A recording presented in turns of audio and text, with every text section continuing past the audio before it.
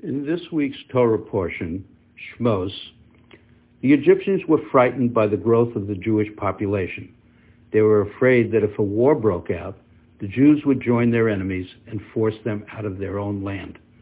Paro summoned his three chief advisors, Bilam, Job, and Yisro, to ask their advice on how to deal with this situation.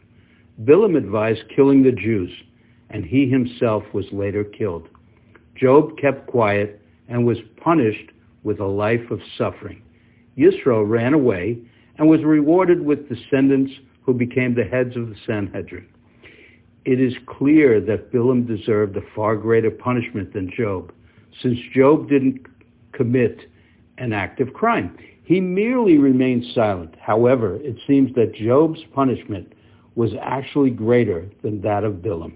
While Bilam suffered a quick death, Job had to endure suffering the likes of which no other man has ever experienced. How can this be understood? To be alive is in itself the greatest gift possible. Life is full of opportunities, and despite the presence of any pain or suffering, no matter how bad, life is still infinitely greater than death. Consequently, Bilam's punishment was far more severe than Job's.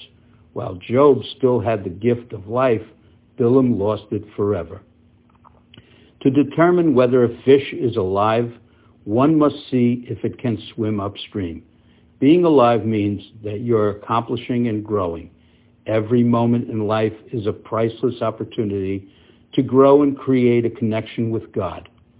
Late one night, Rav Yisroel Salanter noticed a shoemaker at work fixing shoes.